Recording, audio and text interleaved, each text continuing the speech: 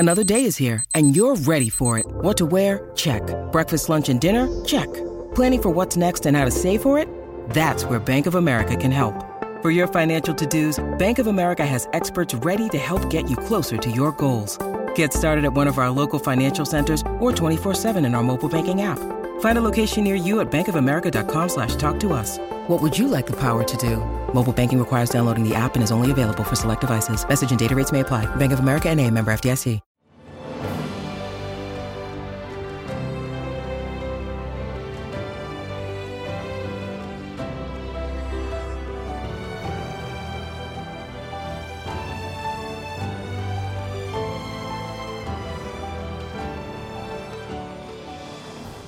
Welcome to the newest episode of Beyond the Fame with Jason Fraley. I'm your host, Jason Fraley, picking the brains of the top filmmakers, musicians, and artists of our time. The Tally Ho Theater in Leesburg, Virginia hosts a special tribute to Rage Against the Machine tomorrow night.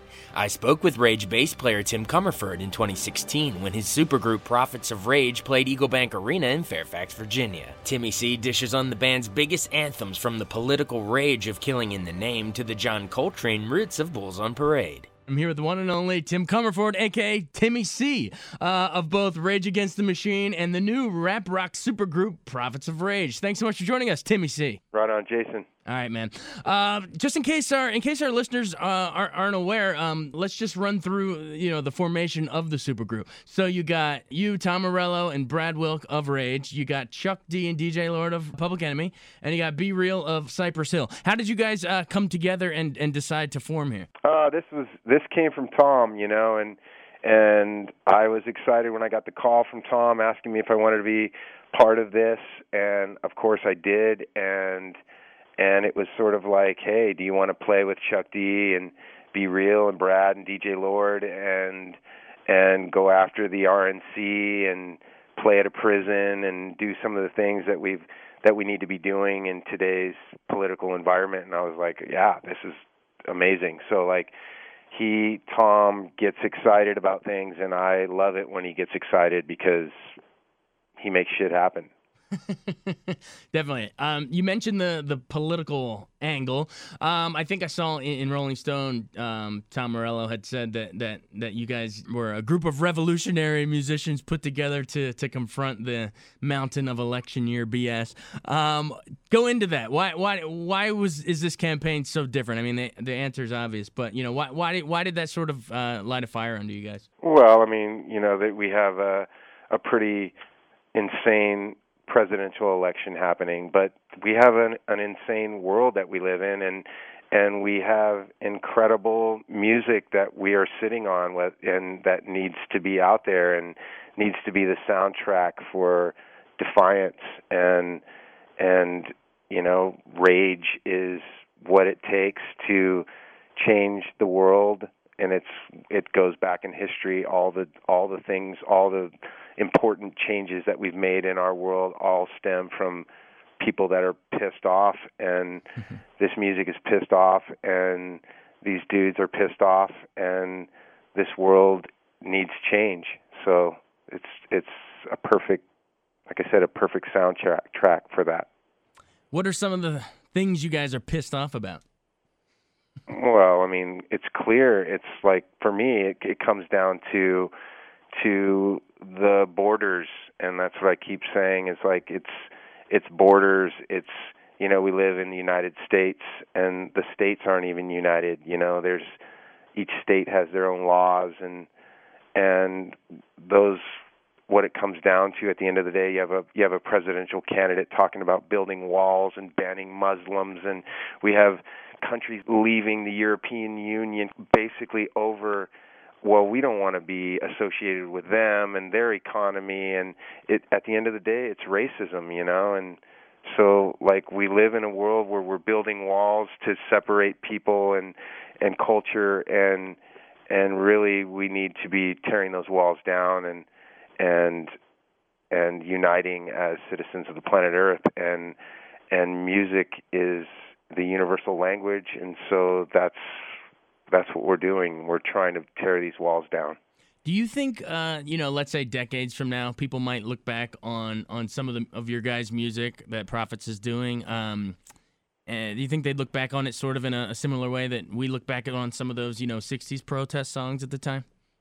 I'm sure they will, and hopefully there'll be a new generation of even more angry protest music, years from now, and and hopefully we'll inspire them in the same way that Bob Dylan inspired us, and so it's a short list. There's not a lot of bands that have had success having politics be their main focus, and it's not easy. It's not an easy road to take, but it's a great one, and I love music that teaches me things, and I love music that makes me feel angry, and I love angry music, and so hopefully there'll be more of it. Awesome.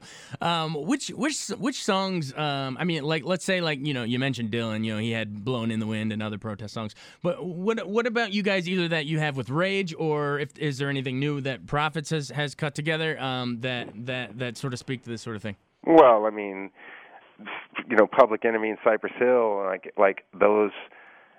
Even though Cypress Hill is not as overtly political as, say, Rage and Public Enemy, it really is. They are very political in that they speak the language of where they're from, and that's not a language that we learn in school, and that's not a language that I learned in school. And so I learn about Latino culture from listening to hip-hop music, and so it is very political. And I think that what we're doing and the music that we're playing is important. I like I said, I lost track of where I was going with that, but I just said to throw out an example of a song or two of you guys that you think speaks to that.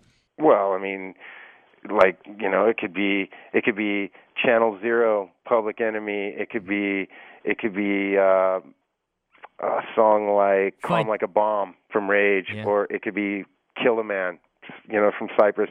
And the list goes on and on. I actually don't care what song we play. I love them all. I really do. I love them all, and it's so great to be able to go, "Hey, man, we didn't learn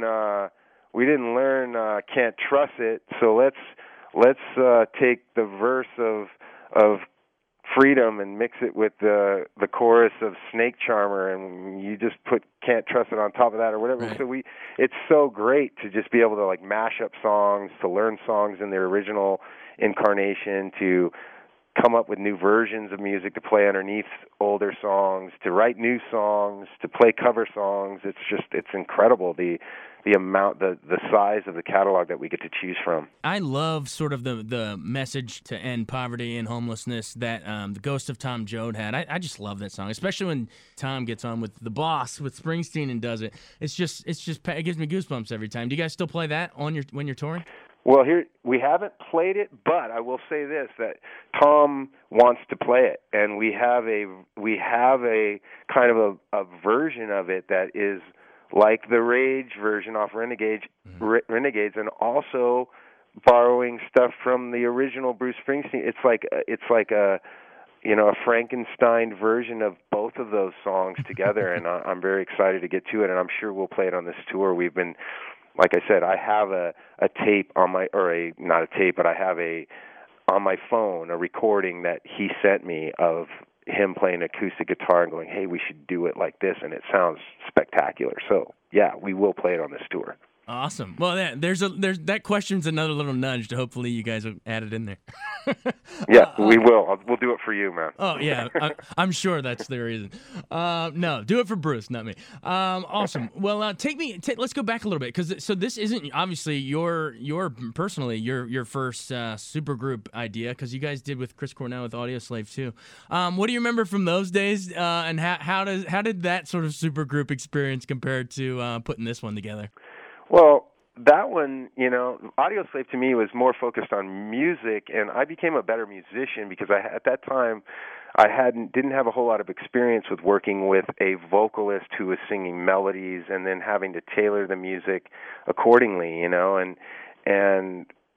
that was something that I'm very proud of. Like, I listened to Audioslave and I'm like, wow, I can't believe we did that, and I really love that we that we didn't just try to make another Rage Against the Machine, and instead we embarked on a new musical career and direction, and became better musicians because of it. And now here we are, better musicians, better understanding of music, and we're able to apply that in a new, different way, you know, and I'm excited about it. So yeah, it's, you know, I feel blessed.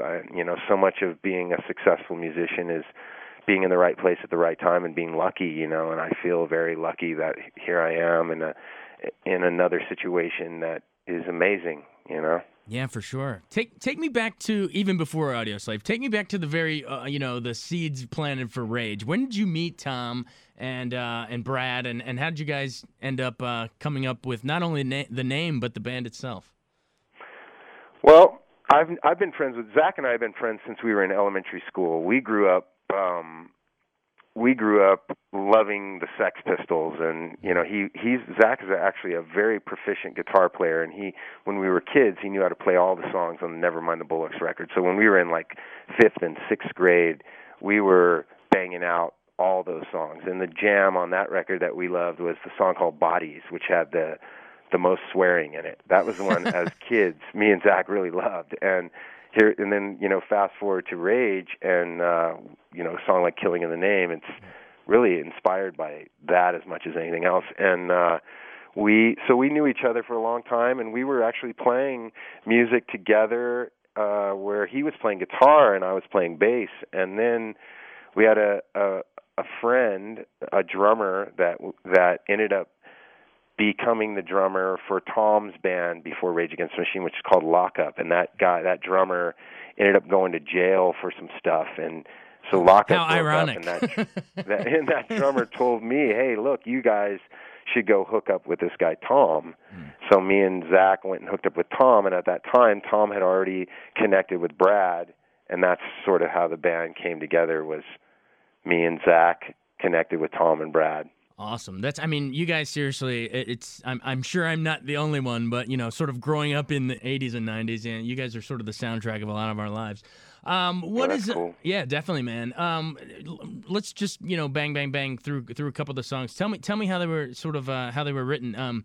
How'd you come up with Killing in the Name? Who wrote that one? Well, every song that we've ever written is a group effort, and that's the good thing. And, you know, there's so many bands that aren't set up like that are right. Like, oh, well, this guy's the primary songwriter or that guy, and we're not. I've never been in a band like that, whether it be Audioslave or Rage Against the Machine or Prophets of Rage, and we all share the burden of writing songs, and it doesn't matter whether it's a drum. Sometimes it's a drum beat that inspires a song. Sometimes it's a riff that inspires a song, and sometimes it's a vocal part. And Killing in the Name was all four of us in the room back in 1990,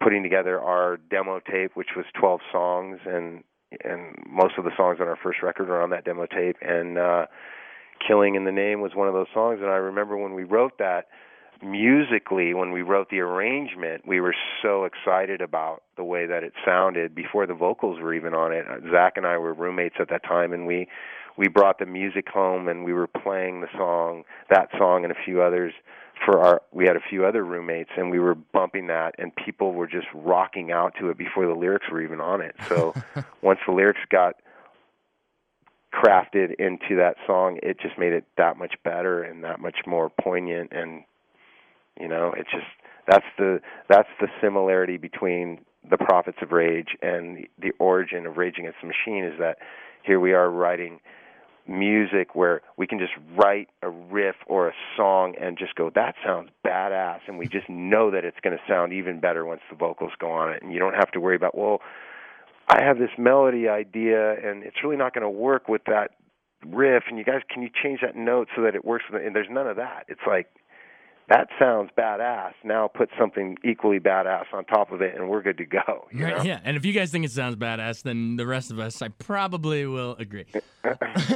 Take me into Bulls on Parade. What was the inspiration for that? Same sort of thing. That was a group effort, and we all wrote riffs in that. That was one of those ones where, like, I wrote a riff in there. Tom has a riff in there. Zach has a riff in there. Brad, obviously came up with the drum beat. And I can speak for the opening riff. That was a riff that I think that might have been the inspiration for that song, was the first, the ba-do, ga-ga-da, that. And that's just straight lifted off of John Coltrane, My Favorite Things. You've listened to that. That, to me, is like John Coltrane is the greatest musician of all time. And I went through like a upright bass, like bebop jazz phase where I was just so into it, and I would go to clubs and see anyone who was still living that played with Coltrane, and my wife and I would always go check it out. And that song, My Favorite Things, is such a beautiful song, and the bass line is just ba boom boom boom, ba boom boom boom, ba boom da da da da da da da, and it's like that bass line just keeps repeating itself, and the ba boom ba boom ba is just straight taken from that. Wow, I never knew it came from that. That's amazing. Okay, cool. Well, we could go through so many others: Guerrilla Radio, Renegades of Funk, the whole 9 yards. But bring it back around then to this weekend show. You guys play Eagle Bank Arena Friday in Fairfax. What sort of stuff can we expect? It's going to be a mix of all your guys, original work with your other bands and some new stuff? That's it. It's original songs in their original versions. It's Rageified songs, Cypress songs that have been Rageified, and Public Enemy songs that have been Rageified, and it's cover songs, and it's mashups, and it's exciting, and it's angry, and it's badass, and it's inspirational, and I'm excited. I'm as excited as being a part of it as I am a fan, and it's no different than, that's the thing about Rage Against the Machine or Prophets of Rage. It's the band is important, but no more important than the audience, and that's what makes the show great, is the shared enthusiasm. So I'm excited, and hopefully we'll bring it as good as the audience does, and as good as John Coltrane used to. Thank you. Never going to be that good. Something to aspire to. All right, hey, thanks so much, Timmy C. We really appreciate it. Right on. Thank you.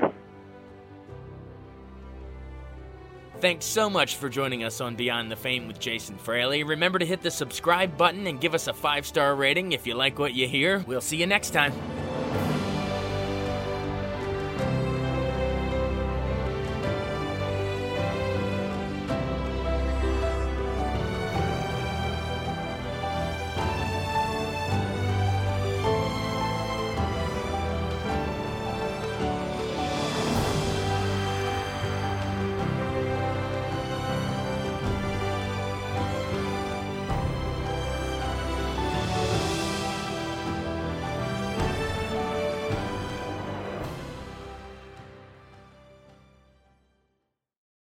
I wanted to take a second to tell you about an app I really enjoy. Living in the DC area is great, and Podcast DC gathers all of the local shows that I like all in one local app. Health, sports, local news, politics, and so much more. Podcast DC is the new local app with hundreds of DC area podcasts to choose from. I can earn exciting rewards just for listening and share the podcasts I love instantly. Available in the App Store or in Google Play, listen local with Podcast DC.